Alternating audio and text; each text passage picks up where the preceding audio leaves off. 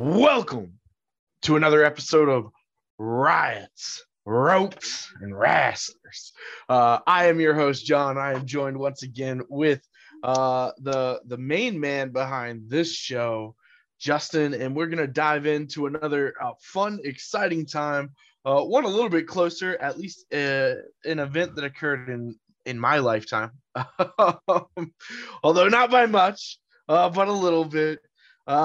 1997, things get a little bit rowdy at a WWE house show in Little Rock, Arkansas. Why don't you lead us where we're going? But first, why don't you say hi to everybody? Hey, hello. I'm back and my research is done, and I'm not going to make the same mistakes I did last time. So, hey, man, I feel like we did like in wrestling, right? We leaned into the bit, and I loved it. Did. Hey, it worked out great. I am not complaining. No, I'm glad to be back. The weather is horrible here right now. But Same here. We're getting some snow. I've had a pretty long week at work and still one day to go, providing the weather allows. And we're supposed to get a bunch of snow, so I don't know how that's going to go. But I've just been doing my research and watching a lot of wrestling lately. So. Hey, there we go. I love it. Well, yeah. Well, I mentioned what it was, when it was, and kind of where it was. And that's about it. And, to be completely candid, that's not too much more. There's not too much more that I know beyond that. So I'm really going to hand it to you here. What should we start with? Where should we begin with this? We need to begin by going back to the context of 1997, December of 97. WWE was just beginning the Attitude Era, really going full steam into the Attitude Era. Things weren't working out great. WCW was still way ahead of WWE as far as ratings and popularity. The numbers, if you go back and check online, were just astronomically different between the two. At one point in time, something like a third of every American household was watching WCW on Monday nights. WWE did not come anywhere close. So these were still kind of lean days for WWE. They had been coming off of the whole steroid incident a few years before, and more specifically to the event we're going to be talking about. This is only 5 weeks after Montreal, after the screw job with Bret Hart. Bret is now a full-fledged contracted wrestler to WCW. And Vince McMahon has been going on air in a somewhat out of character position to break kayfabe, so to speak, and tell everybody about how Bret screwed Bret and it wasn't his fault and Vince McMahon's fault. And so WWE loyalists that had stuck around through all the nonsense and through the steroid trials and all the craziness, what few there were at that point, they weren't really in the mood to be messed with. They just wanted to see a good show. And unfortunately, that's not what they got. So for context, WWE is in a really, really awkward position right now. They're not doing well financially. They are not doing well on television. Their house show attendance is minuscule, sometimes under 1,000. They are not drawing for TV. They're running stadiums, or they're running arenas that hold less than 5,000 people, and they're still not filling them for their TV tapings. This just isn't a good time. Yeah, this is a real bad era happening right now for old WWE. Vince has got some bad things going on, because we're not, and remind me if I'm wrong in this, but we're not too far away from, I don't remember before or after, but from the steroid scandal hitting as well. Yeah, we're just after. Yeah, so we're in some after that. Tough days for Vinnie Mac, right, and the Funky Bunch there at the WWE. And the other thing, and I think this needs to be pointed out, is Steve Austin was beginning the Stone Cold era, but that was still very new, and nobody really knew what Steve was going to turn out to be. And so at that point, there was no reliance except Shawn Michaels, Triple H, The Undertaker, The Rock, and Kane. They were the only ones at the time that could still draw. And Shawn Michaels was a heat magnet anyway. I think people that see Shawn Michaels now, or younger listeners that may see Shawn Michaels working in his NXT role, or talking on the Stone Cold podcast, or sharing his religious beliefs on various outlets on television and podcasts. The man we're talking about was not the same man in 1997. Dear God, no. This was a man who was, by his own admission, on a lot of prescription drugs. He was abusing them heavily. He was drinking heavily. He was just in a bad place. This is right around the time of the infamous "I've lost my smile" campaign that went on when Shawn just decided he needed to go home for a little while. But he's back, and he and Hunter are getting their way, and WWE is going full on into this more ECW style of presentation, more of a risque presentation. At one point, Hulk Hogan himself on live TV on Nitro said, "If you don't like what I'm saying, switch to the other channel and watch Triple X Porno Wrestling." And that's kind of what the view of what WWE was doing was to everyone outside of that tiny little fan base, the loyalists, like I said earlier, that just really stuck with them. And that's important. That's why I said it again, because there weren't many fans left at that point, and there was no guarantee they were coming back at that point. So, and I know that there were a lot of factors that went into this, what we're about to talk about, but it wasn't the time to put on a bad show. And unfortunately, in December of 97, a lot of people, a lot of the key core talent were injured or were nursing. And that's the core talent that, as you've already alluded to some extent, at this time, a lot of that core talent were having to become superstars, because a lot of the big superstars left to go elsewhere. Exactly. These were green wrestlers. These were guys, I think we forget that guys like Steve Austin, guys like The Rock, guys like The Undertaker, that just became these iconic figures. They started somewhere.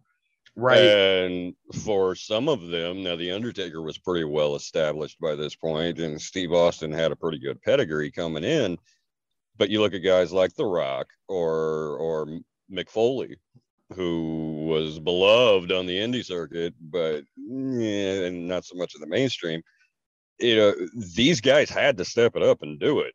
Or there wasn't going to be a company left. This wasn't a matter of, hey, we're just getting our asses kicked in the ratings. This was a matter of, do we keep going with this product we call at the time WWF?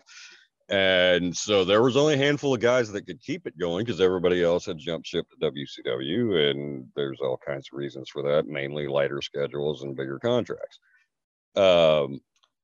At the Money time, talks. At the time, Vince really wasn't offering guarantees, and Eric Bischoff certainly was offering guarantees. No, it's okay. You nailed it. From a WWE perspective, Eric Bischoff is right. But this is the environment that the wrestlers are facing, much less the environment that the crowd is looking at. But again, in December of that year, everybody was either hurt or working hurt. So that meant match quality wasn't great. We were still we still hadn't quite hit the grab and smash Vince Russo era, but matches were still on house shows. The average match ran about 10 to 15. Main event usually about 20. On this tour, however, this was a run through the South, just below the Bible Belt, through Tennessee and Arkansas. Everybody was working hurt. And really, this all started then on December 14th, the night before, in Memphis, Tennessee. There had been a planned house show. It was going to be kind of a play to the crowd, because in Memphis. Hold on. Let me time you out real quick, because you've thrown the term out a few times, and I'm sure a lot of wrestling fans know the term, but if they're a new listener, or maybe newer to wrestling, what the hell is a house show? Are they pulling up to somebody's rich uncle and having the kegger in the backyard? Like, well, in some cases that may not have been too far off in the 70s, but no, a house show, or otherwise known as an arena show, these are non-televised events. These are, let's go to a B town and A town as far as drawing power, as far as how many tickets are going to be sold. A house show is where you go in between your big events. It was a way for wrestlers to practice the matches for the pay-per-views and for TV. And it was a way to test out the audience to see if they would buy this. Do you like these two wrestling each other? Let's throw it out, and nobody's going to know except you guys, and you're going to gauge. And at times, Vince McMahon would walk to the ring and say, okay, I want everybody to pretend for a little while. And he would have a wrestler walk out with the world title and gauge the reaction of the crowd. And if the crowd went ape shit, then that person was probably going to be moved up the ladder a little bit.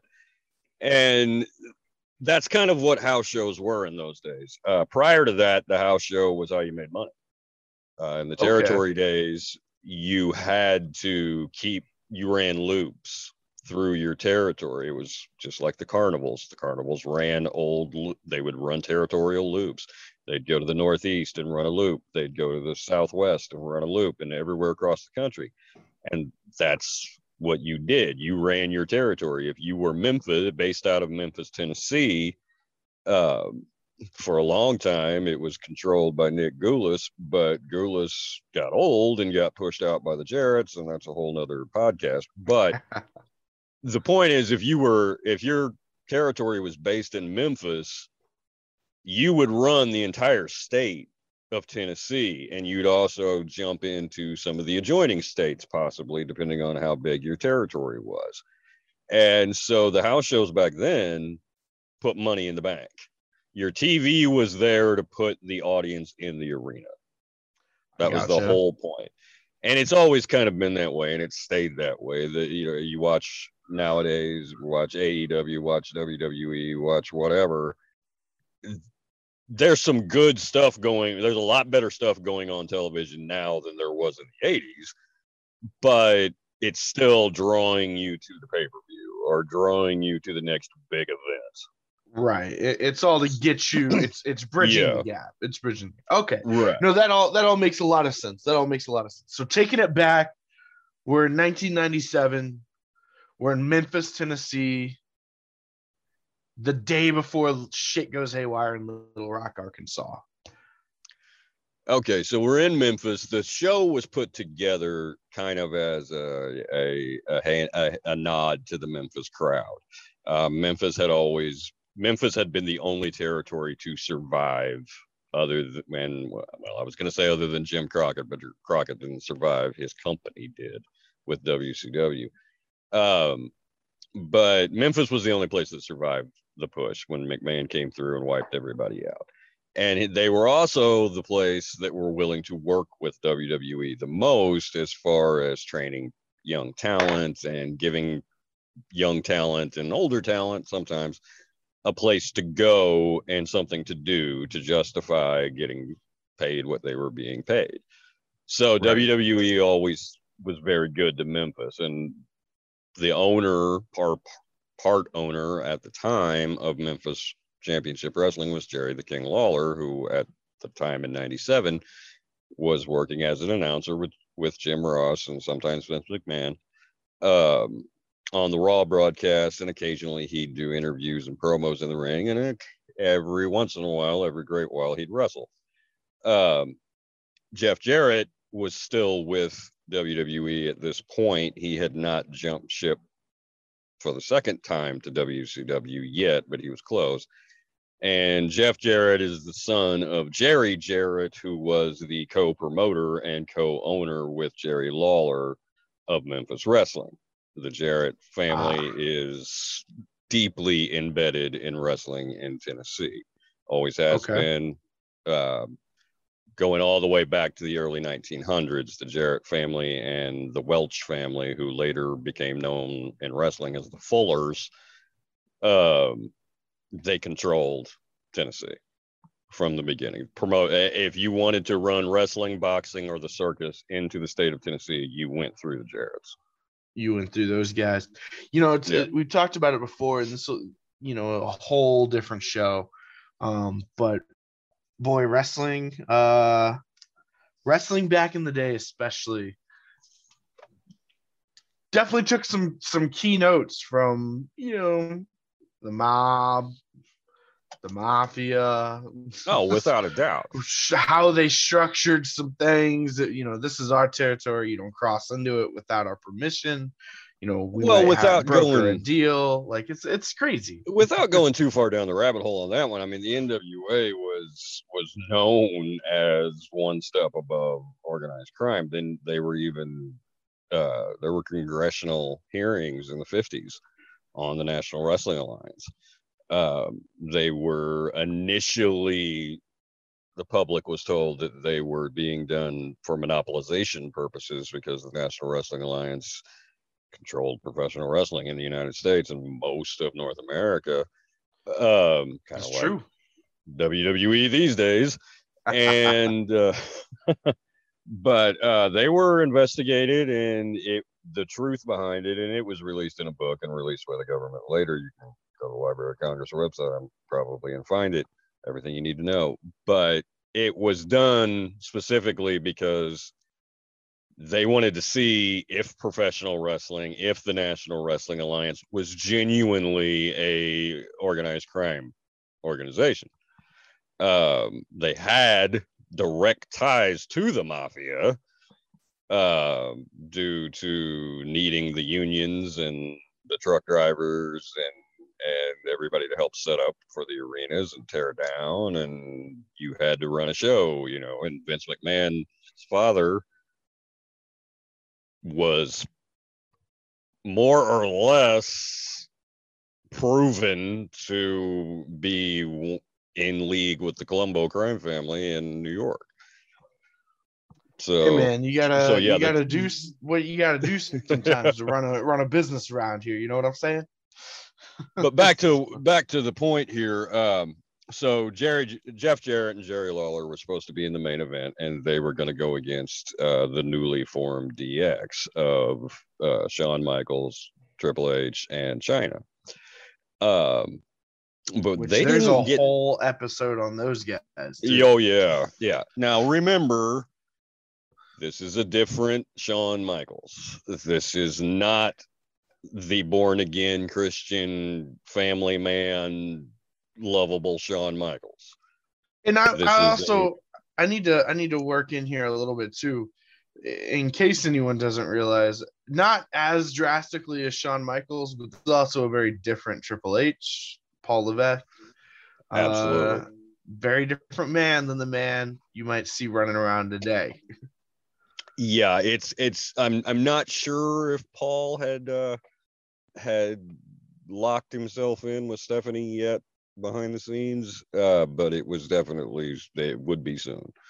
So yeah, these guys weren't the heir apparent, maybe not now, but the heir apparent to the company and the beloved showstopper. You know, these were different guys. They were young. Right.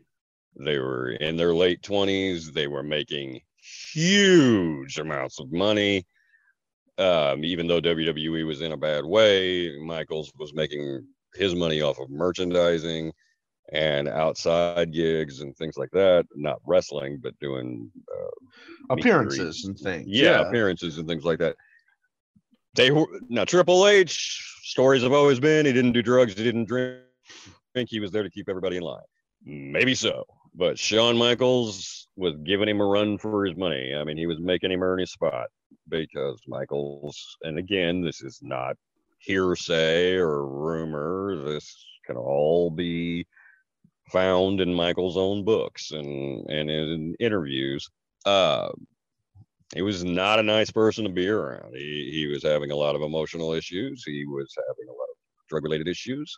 He was having a lot of personal issues at home with his wife, and it just wasn't a good time. Now, he was the WWE champion, but this is, again, 5 weeks after the screw job. Montreal, after the screw job, so that's how he wins the title.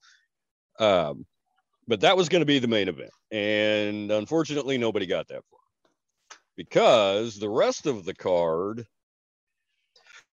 looked impressive on paper. Right. There were matches. Kane was taking on X-Pac. Yeah. The Rock and The Undertaker were doing casket matches. You know, DX was there, you know, and all. There were a lot of things that were promoted for this show, and the crowd got them, but they didn't get them the way they expected to because, again, everybody was working hurt. So they got The Undertaker versus The Rock in a casket match, but they only got it for 5 minutes. And then it was over. Yeah, I'd be pretty pissed. Yeah. I'd be real pissed.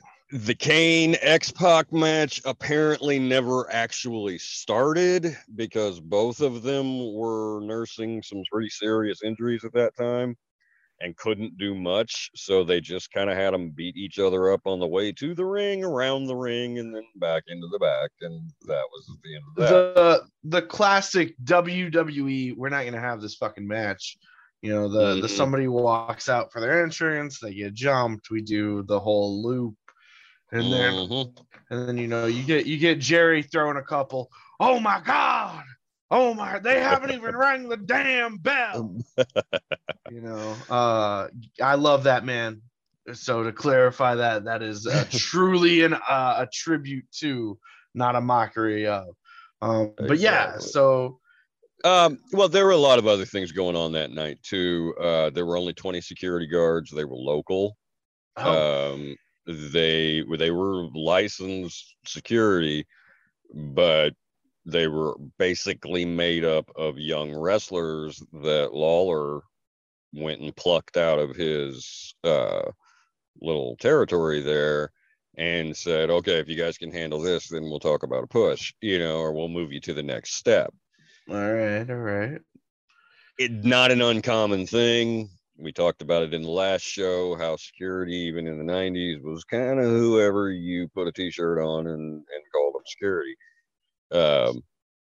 It wasn't uncommon, and it wasn't something that anyone gave a second thought to.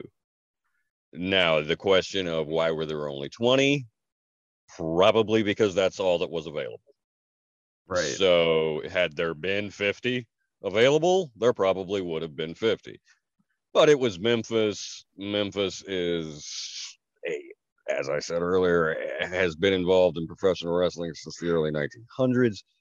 Memphis loves their wrestling. They love it silly. They love it corny. They love it violent. They love it whatever way you give it to them. Just give it to them. Yeah.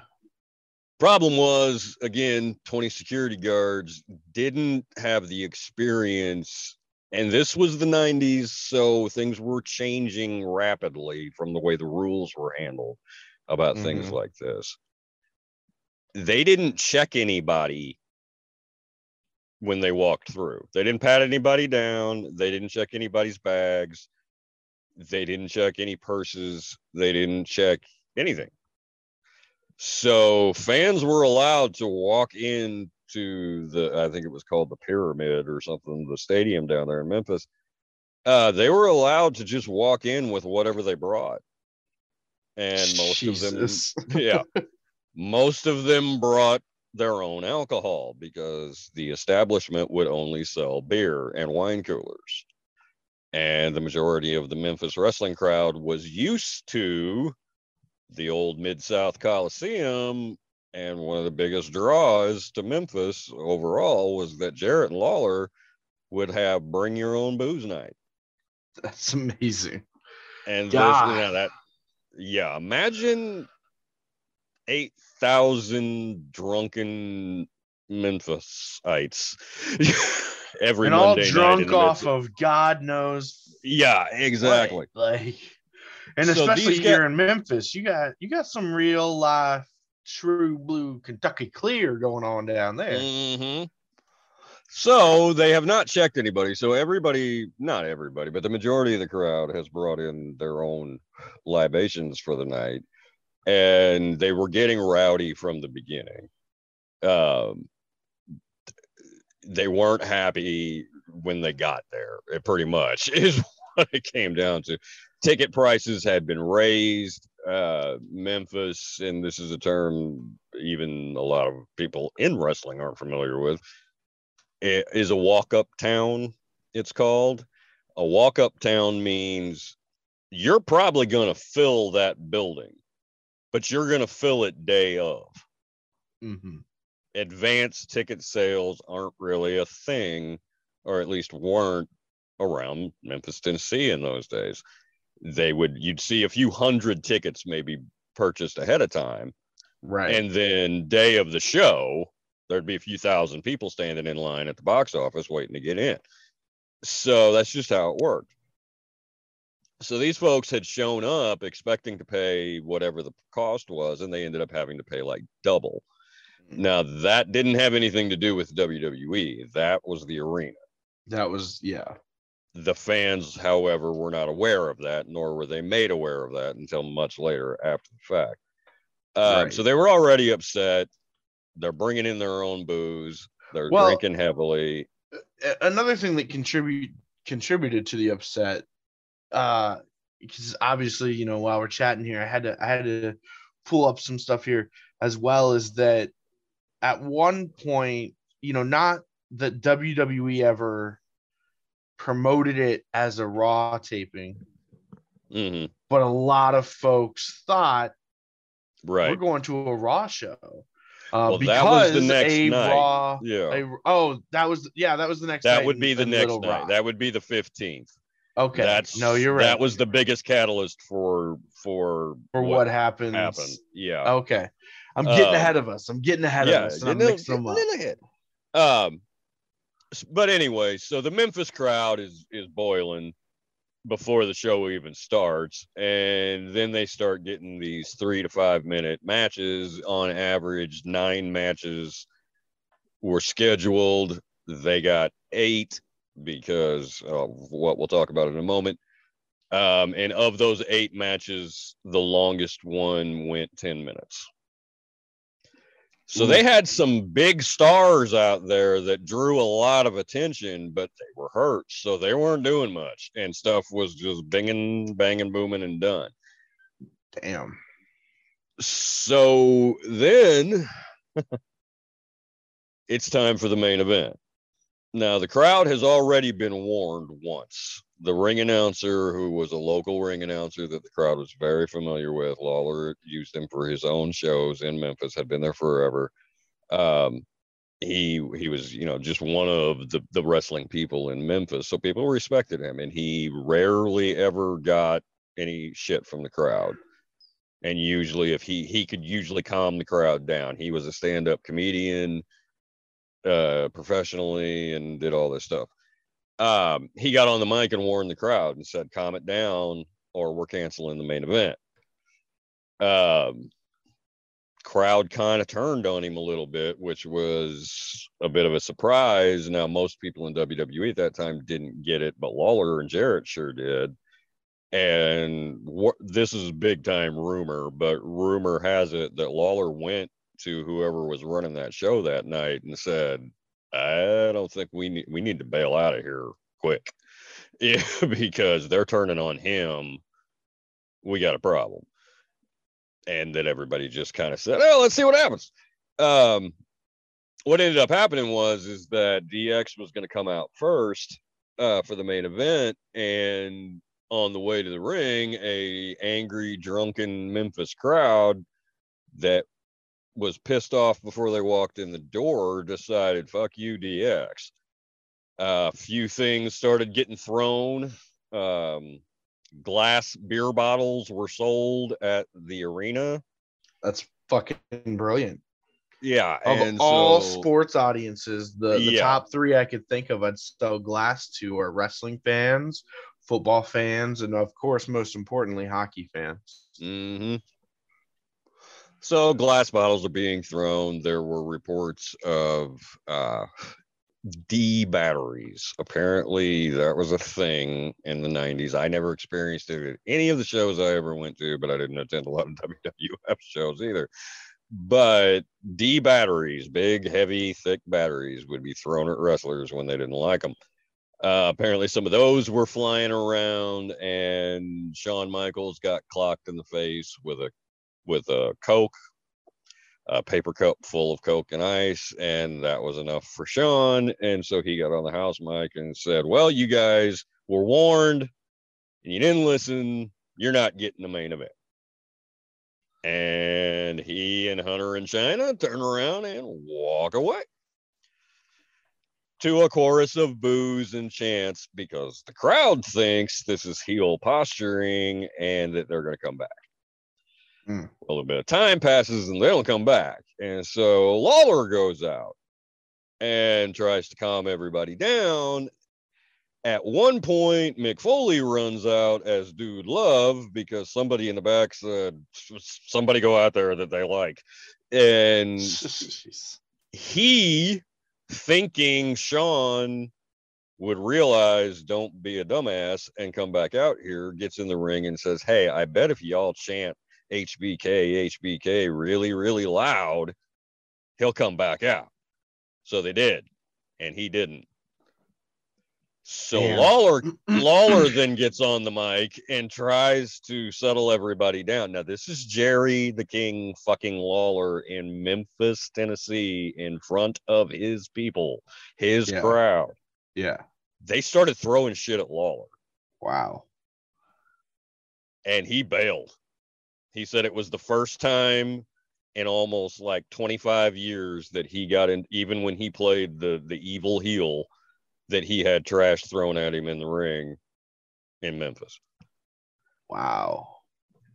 And now that kind of just fizzled out. The crowd realized pretty quick that they weren't coming back out and that the main event wasn't happening. And then the ring announcer got back in and said, "Okay, guys, well, that's it. Have a nice night. Have a nice night. It's over. That's all, folks."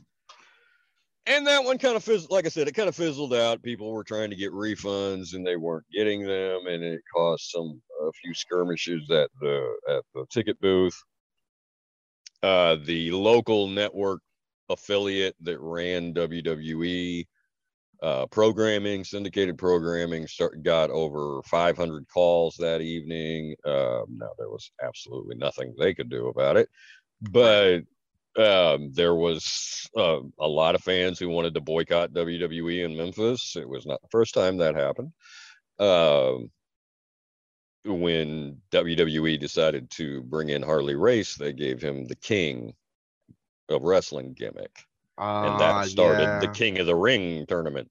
And Lawler sued the shit out of him before he worked for him, saying you can use that everywhere in the world except Tennessee. Right. And he won because he proved that he was using that gimmick long before and he trademarked it. Nice. So, yeah, fans were considering. Yeah, and at that point, fans did boycott WWE. Right. And so they were considering doing it again. But it just kind of became one of those, oh shit, let's get the hell out of Memphis type of shows. You know, it was just, this didn't work. Everything sucks. We know it. let's just go on, get this over with. Because the next day they were going to Little Rock, Arkansas, December the 15th.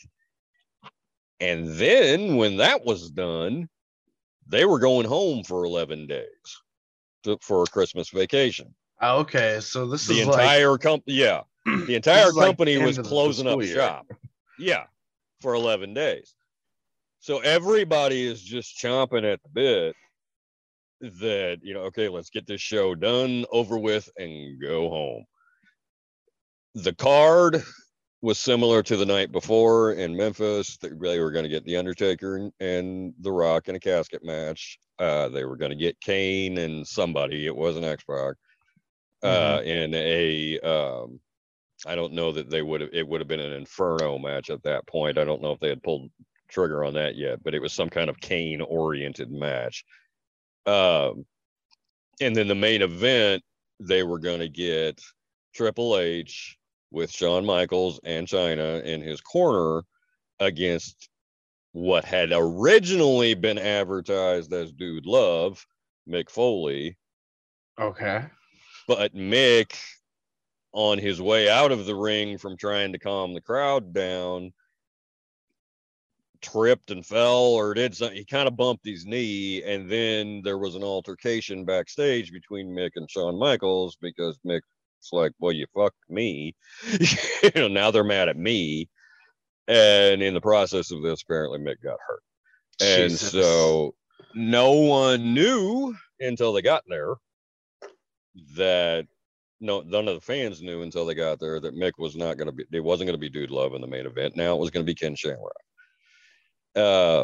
Ken Shamrock was going to have Danny Hodge in his corner. Danny Hodge, for those who don't know, is a legendary amateur and professional wrestler. He was around for the NWA days. He was a big star there. He was legitimate. He competed on, I know he competed on a national level, but he may have done Olympics. I'm not sure. Danny Hodge is considered one of the reasons why amateur wrestling still exists. Wow. And in professional wrestling, Danny Hodge held almost as much regard.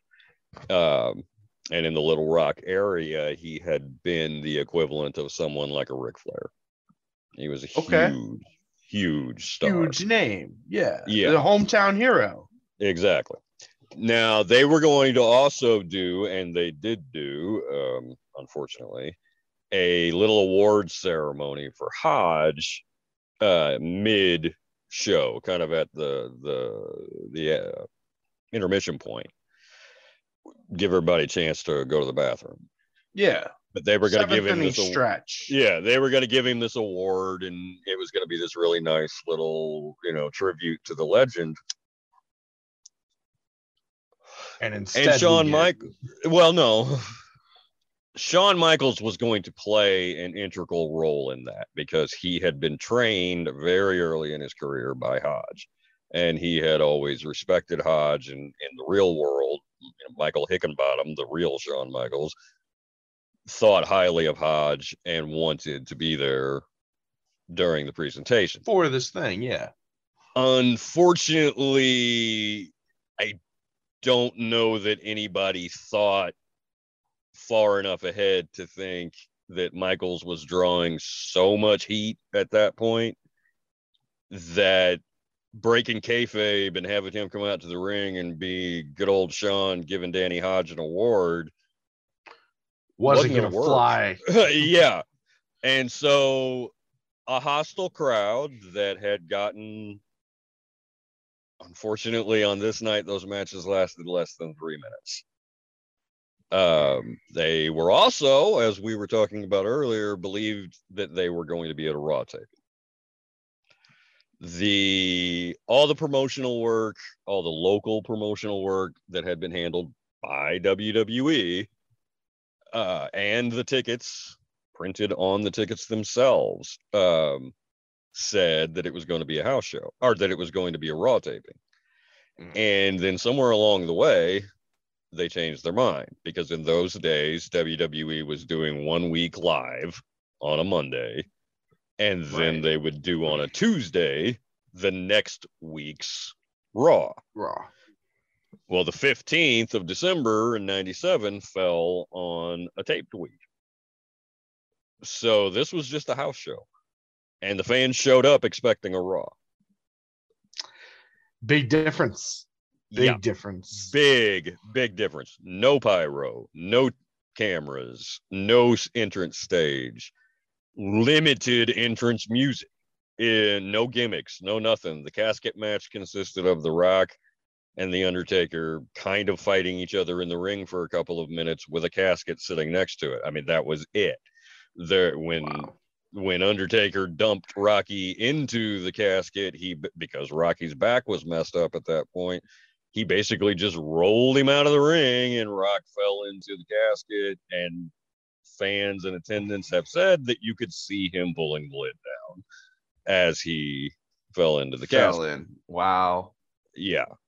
So this just was a mess. So we get to our Danny Hodge segment, and a crowd that normally would have eaten this up ate him alive. Yeah, they did. They shit all over it.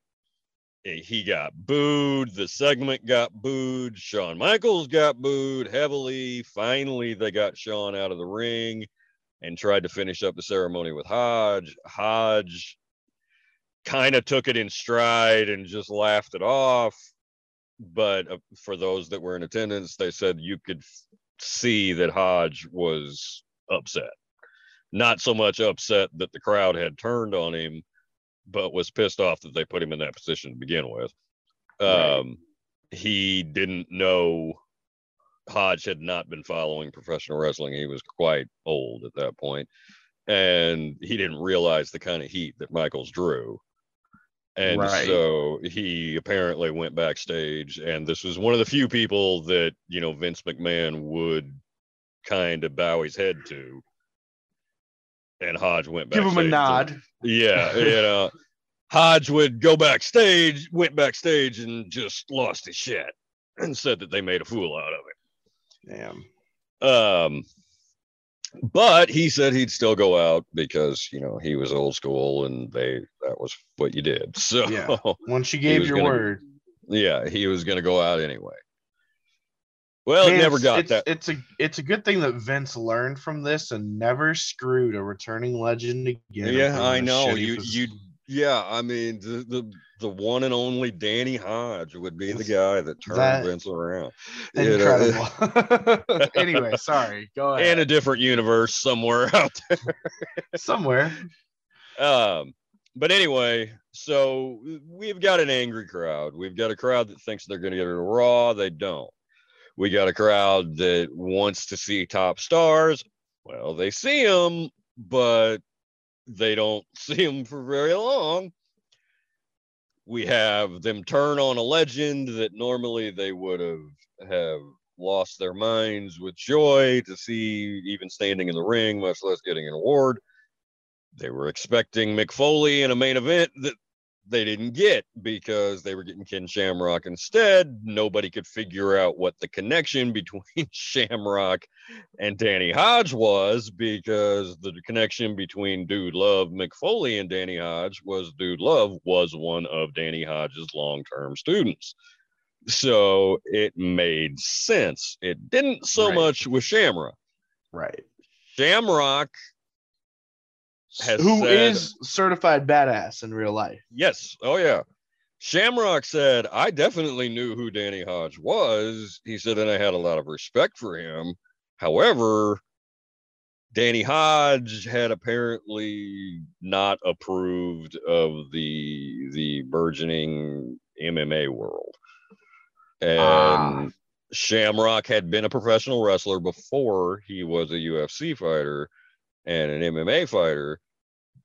But when he went to MMA and started doing that full time before he came back and wrestled for WWE, Hodge had apparently made some statements directed at him, specifically about how, you're not a fighter, you're a wrestler, type of situation, and go out there and compete. If you want to compete, go to a catch wrestling or whatever, type of thing. So there wasn't a lot of love between Danny Hodge and Ken Shamrock. Ken Shamrock. Yeah, okay.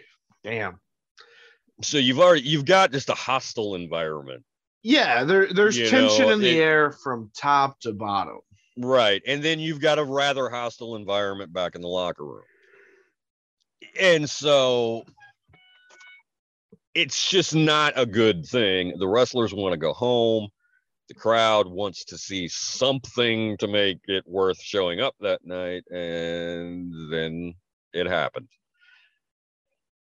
It's time for the main event. Shawn Michaels, Triple H, Chyna. The DX music is blasting. They come walking out to the ring.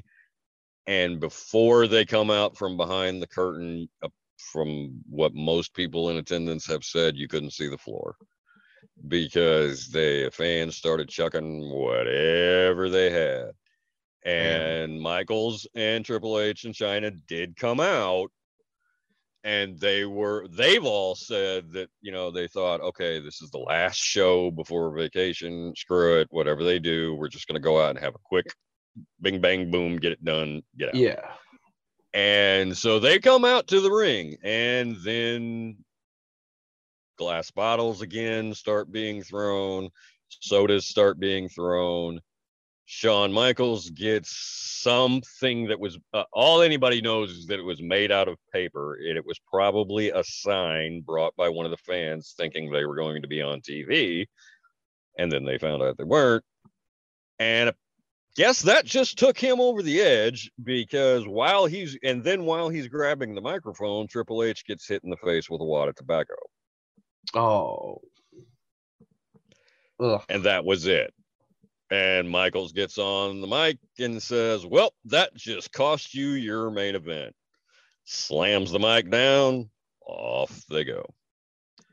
Crowd once again thinks, well, this is heel shtick. They're going to come back. And then they didn't. Unlike the night before, they didn't send anybody out to try to send the crowd home happy. Danny Hodge at this point requested to leave the building because he knew he could feel what he was like, coming. Shit's going down. I'm getting the fuck out of here. I'm too old for this shit. Yeah, I'm an old man and I ain't ready to die today. Not for this shit. No, I get it. So the crowd's angry, and then the ring announcer gets in the ring and says, sorry guys, it's over, go home. Well, they didn't go home. Fires were started. Flaming rolls of toilet paper were being thrown. Glass bottles aplenty. Fights were breaking out amongst the fans. They attempted, as always, to storm the ring. The 20 security guards were no match for somewhere in the area of 5,000 drunken Arkansas folk that decided they had enough of WWE's bullshit and were going to make their feelings known. If WWE wasn't going to put on a show, by God, they were. Exactly. And that's exactly what happened. There is fan footage of this available online. You do have to take into consideration this is something shot by a camera phone in 1997. It's not the greatest quality, and it's also being shot by someone who is desperately trying to get the hell out of this mass hysteria that is happening around them. What you see from this fan perspective is what you would expect to see in a news report about, and I'll date myself here a little bit, as I always do, but like the LA riots or something like that. You see people running around panicking, but at the same time, you see people who are panicking who are also actively taking part in the destruction of this arena and the destruction of anything that has the WWF emblem on it at this point. Because, as many of them would say later when they were interviewed by the news and the police, that's what Bret Hart did when he got screwed So we're going to do the same thing. This was a organized, disorganized, chaotic riot. They were trying to tear down every representation of World Wrestling Federation because their hero, who had been fucked over by the company, by Vince McMahon, that's what he did. So we're going to show him too. Damn. Everybody that night had apparently just had an epiphany and decided, fuck it, we're going to tear down this fucking show. And so they started tearing up the ring. They started tearing up the ringside area. They started tearing up the ring mats, the banners, the aprons, anything that had a WWE logo on it. And you have to remember that in these days, WWE was just starting with all of their promotional marketing work and everything. So every chair on the floor said World Wrestling Federation. Oh, fuck. Plenty of ammunition. Yeah. All of these were shipped in by WWE. They didn't talk about it then, but this was the early days of the buy a ticket to WrestleMania, take your chair home with you as a souvenir. You got to take your chair home, a WWE chair got to go home. Well, on this night, all the WWE chairs turned into projectiles and pieces of metal, not wood, metal. Bonfires were started, but were quickly extinguished, mainly by the crowd. They, I guess, weren't ready for fires. But they know their limits. Yeah. Now, the police were called, unlike most wrestling-related riots or other issues that take place. The Memphis police were well schooled on handling rowdy wrestling crowds because it was so ingrained in Memphis wrestling that they didn't mess around. They shot tear gas in from the beginning. Hold on. Are we in Memphis? Oh, Little Rock. Little Rock. Yeah. Little Rock. Okay. I did it again. There we go. Anyway. There's always one. The police in Little Rock didn't mess around. Little Rock is 2 hours away from Memphis. So a lot of the fans that were in attendance that night had been in Memphis the night before. They made the trip up. And made the trip up. And the police had gotten wind of this. And so they did shoot tear gas in from the beginning. There was no questioning it. There was no, oh, this is just wrestling. Doors came open, tear gas flew, and that got everything settled down. Then they went in mass and got everybody out. The problem was, once they got them out, they said, okay, riot's over. Go away. Your problem again, go home. And they started to back off. Well, all that did was take a liquored up, angry crowd that just got tear gassed and force them into the parking lot where the box office is, where they are demanding refunds and getting told no.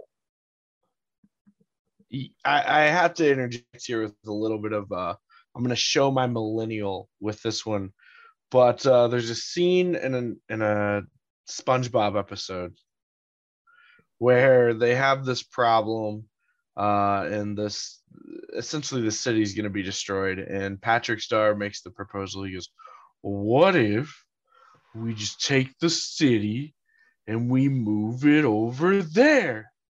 And that's what I'm picturing is like, they're like, what if we just take the rioters and we move them outside? That's essentially what happened. Oh my God, I love it. There truly is a SpongeBob reference for everything. No disrespect to the Little Rock, Arkansas police, the local, the county, or the state that were present, but herding everybody out into the parking lot and then expecting them to just disperse. I don't understand that one, but that's what happened. Well, these were simpler times, I guess. Yeah. But again, crowds at the box office demanding refunds and not getting them and being told, bye-bye, get out of here. Again, we still only have 20 security guards, and they're now outside trying to herd everybody away from the box office. There were several skirmishes outside. There were fights with security guards. Now, mind you, these security guards are trainee wrestlers brought from Memphis to Little Rock. So these guys they're gonna fight back. Right. And there were beatings in the parking lot. The police had to get involved again. From the initial tear gassing where everybody just heard it out, where no arrests were made, believe it or not, there were, I believe, 13 arrests were made due to the parking lot problems, and that eventually then required the state police to come in a heavier presence, and that eventually calmed everything down. There were arrests. Like I said, there were injuries this time around. A lot of times when these riots have taken place, it's been mainly just destruction to the venue or possibly going after the wrestlers. But this one, there were people getting hurt. People were turning on each other. In this one, again, it was a really bad blemish on an already damaged WWE. This was on the local news. This one did make coverage. And then when it hit the Little Rock news that night, then it got picked up by the Memphis news. Well, hey, we almost had the same damn thing go on here yesterday, Right. We managed to cool it down, but so now you've got this going on you got this, before the Christmas break. This is all over the damn news down south. Well, the internet was still iffy in these days, but it made it immediately prevalent everywhere. If you had an internet connection or if you knew anybody that did and you were a wrestling fan, they had already told you what went down in Memphis and in Little Rock. WCW used it to their advantage, as Eric Bischoff often did. He made very subtle references to it. The next week on Nitro, he made subtle references to it on Mean Gene's 900 number. And I don't know if anybody remembers the 900 numbers, but before the internet, you could spend $3 a minute to listen to a recording of wrestlers tell you inside information that was typically already known anyway. But it blew up. And again, Bischoff used it to his advantage. For the smart fans that knew what was going on, they got it. It got to the point where even the fans that didn't get it, he told them. Kind of figure, yeah. They, hey guys, this is what happens if you go to a WWF show. So it really hurt WWE. Now they never had as strong a presence in the South anyway as WCW did. The South was always difficult for WWE to conquer. Memphis was much more in tune with what Lawler was doing, which was a little bit more kitschy and silly and cartoony, or very old school. They weren't, obviously nobody was happy. You had your Memphis crowd that almost jumps, and then you have your Little Rock crowd that does. There were always going to be boiling points in arenas throughout the South when WWE was trying to put on a show, depending on who they promoted that night. Right. I gotcha. I kind of think that maybe if, I don't want to lay this all on the wrestlers because the ones that were hurt and they were still there doing it. So God love them.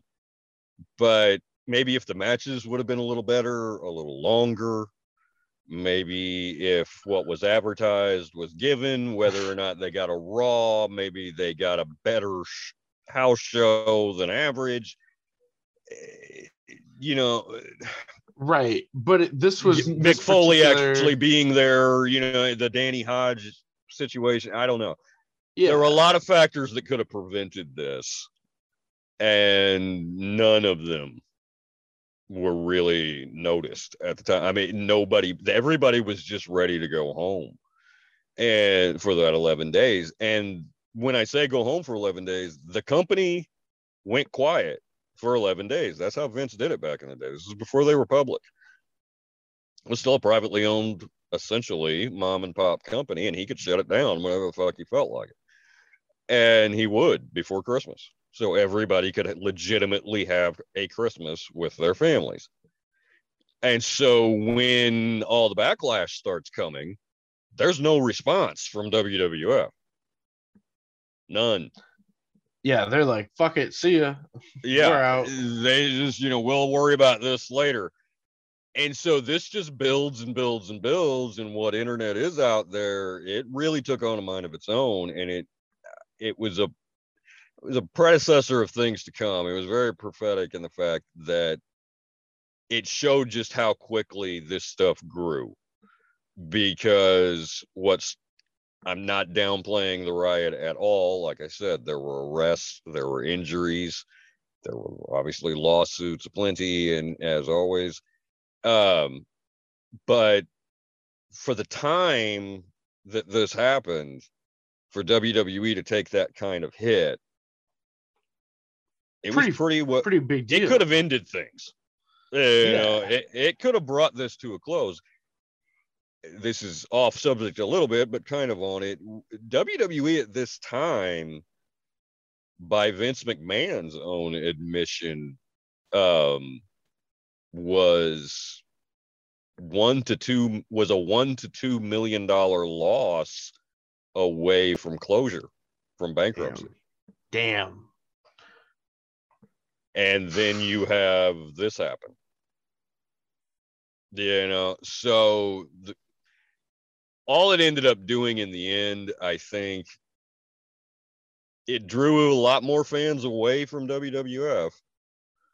What that stronghold that they had of hardcores was getting a little sick of it.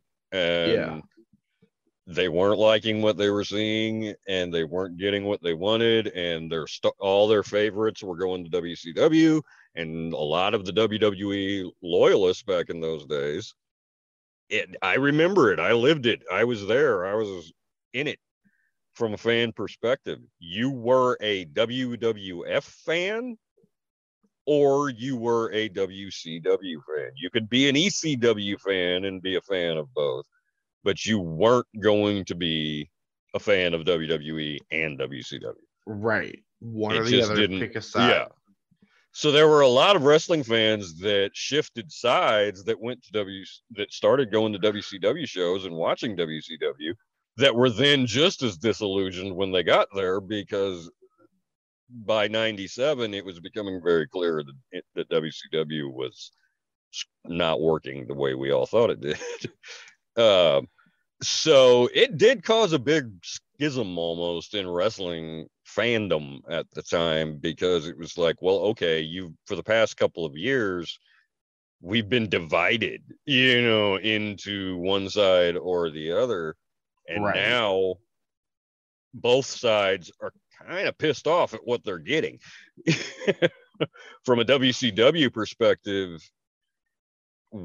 I was a WCW fan at this time. We got kicked straight in the balls a couple of weeks later at the end of December, when we in 1997, when we got what we thought was going to be the payoff to Sting and Hogan. And we got it, but it wasn't quite done the way we thought it should be.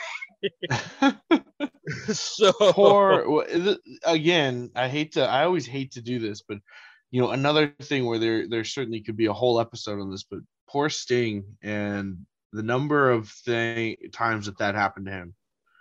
Exactly.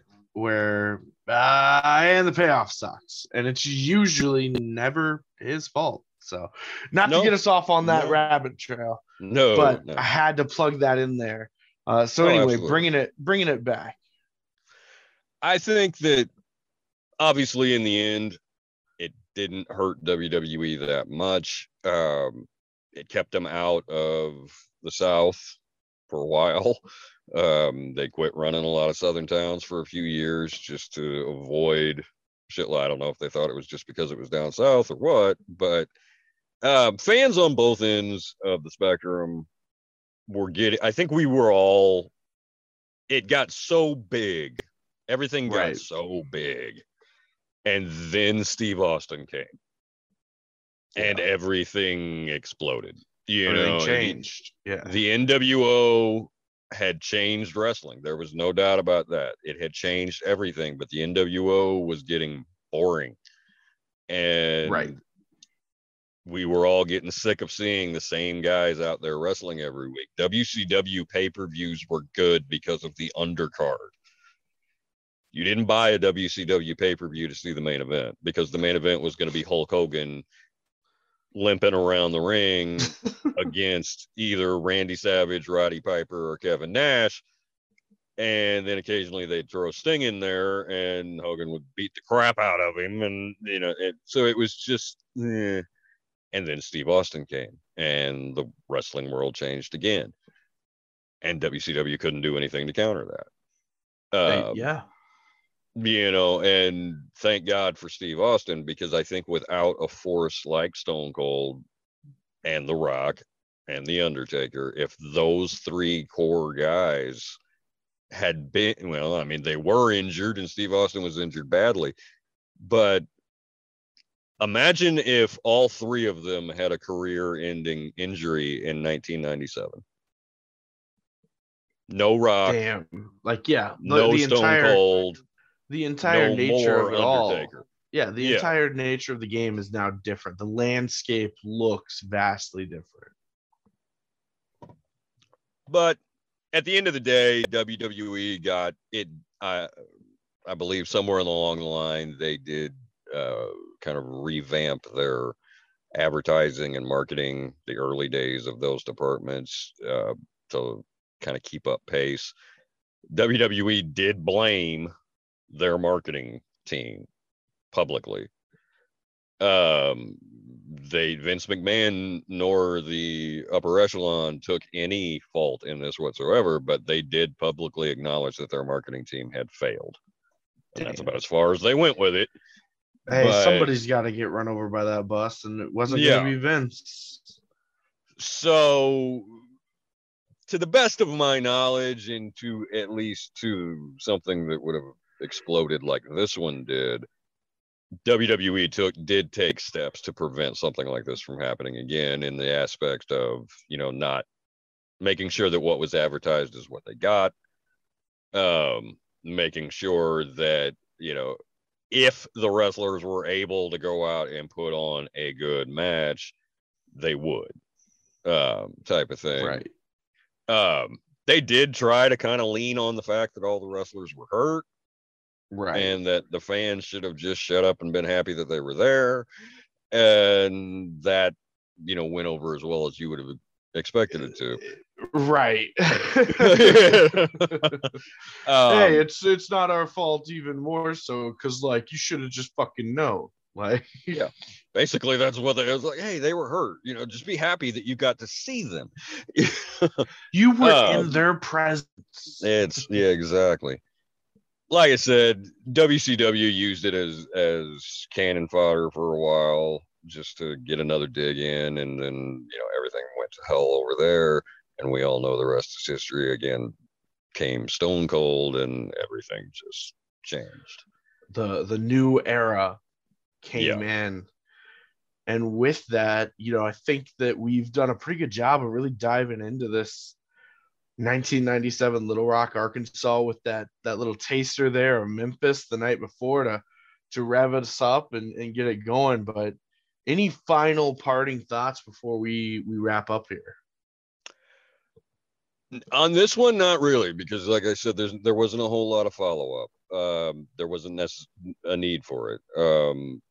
Wrestling crowds in the 90s were probably the rowdiest they had ever been. You would have to go back into the 50s before you would find a crowd situation like you would get in the 90s. It wasn't just a WWE thing. To the best of my knowledge, WCW never experienced riots, but they did experience fan walkouts. Like literally stood up and walked out of the arena in the middle of the show. Jesus. Because it was so bad. ECW would have what they would call riots, but a lot of that would be done intentionally, not so much that the people in the crowd knew about it, just that Paul had told the wrestlers, go out there and hit somebody. Go rev this shit up, because that's our brand. Yeah. Right. It just became part of wrestling, extreme hardcore wrestling. The crowd might turn on you at some point. It did kind of stop wrestlers going out into the crowd as much, because it was becoming clear that if the crowd wanted to be hostile, that they would be, and that they could be violent, and that they could be rough, and they would start trouble. But in the grand scheme of things, this one didn't really have any effect. I mean, this wasn't like the Ernie Laddux Baker situation where the ripples, went on forever. This happened. It looked really bad. WWE took yet another blow and soldiered on. And at the end of the day, time marches on, right? Right. As far as closing this one up, I hope I did a better job this time. Well, you knew more. You knew the cities. No, I knew the city. You messed up too on this one. Cities. You messed. You got 2 cities. So that's some great improvement there. Exponential growth, you might say. I think next time, and I'm not 100% sure about this one, but I think next time we're going to dive into somebody that's very near and dear to my heart when it comes to wrestling. All right. We're going to look at the situation that went down when Ric Flair, the Nature Boy, took the NWA title to the Caribbean. We can only imagine how good a time. Well, I can give you one hint. Think hardware stores and hammers, because they will play a key role in what we're going to talk about. Woo! I can't wait. But with that, we are going to close out here. I have been John. He has been Justin, the resident wrestling aficionado and historian, Swiss cheese brain and all, for those of you that read the description last time. Nailed it this time. I'm so excited to be back on this. I'm excited for the next episode. Ric Flair is got a lot going on there, and especially during that era, going down to the Caribbean. And oh boy, hardware stores and hammers, we can only imagine where we're going from there. So with that, we are going to sign off. This was another episode of Riots, Ropes, and Wrestlers right here under the Rummed Up Reviews banner. Find us on Twitter at Rummed Up Reviews and anywhere you find podcasts.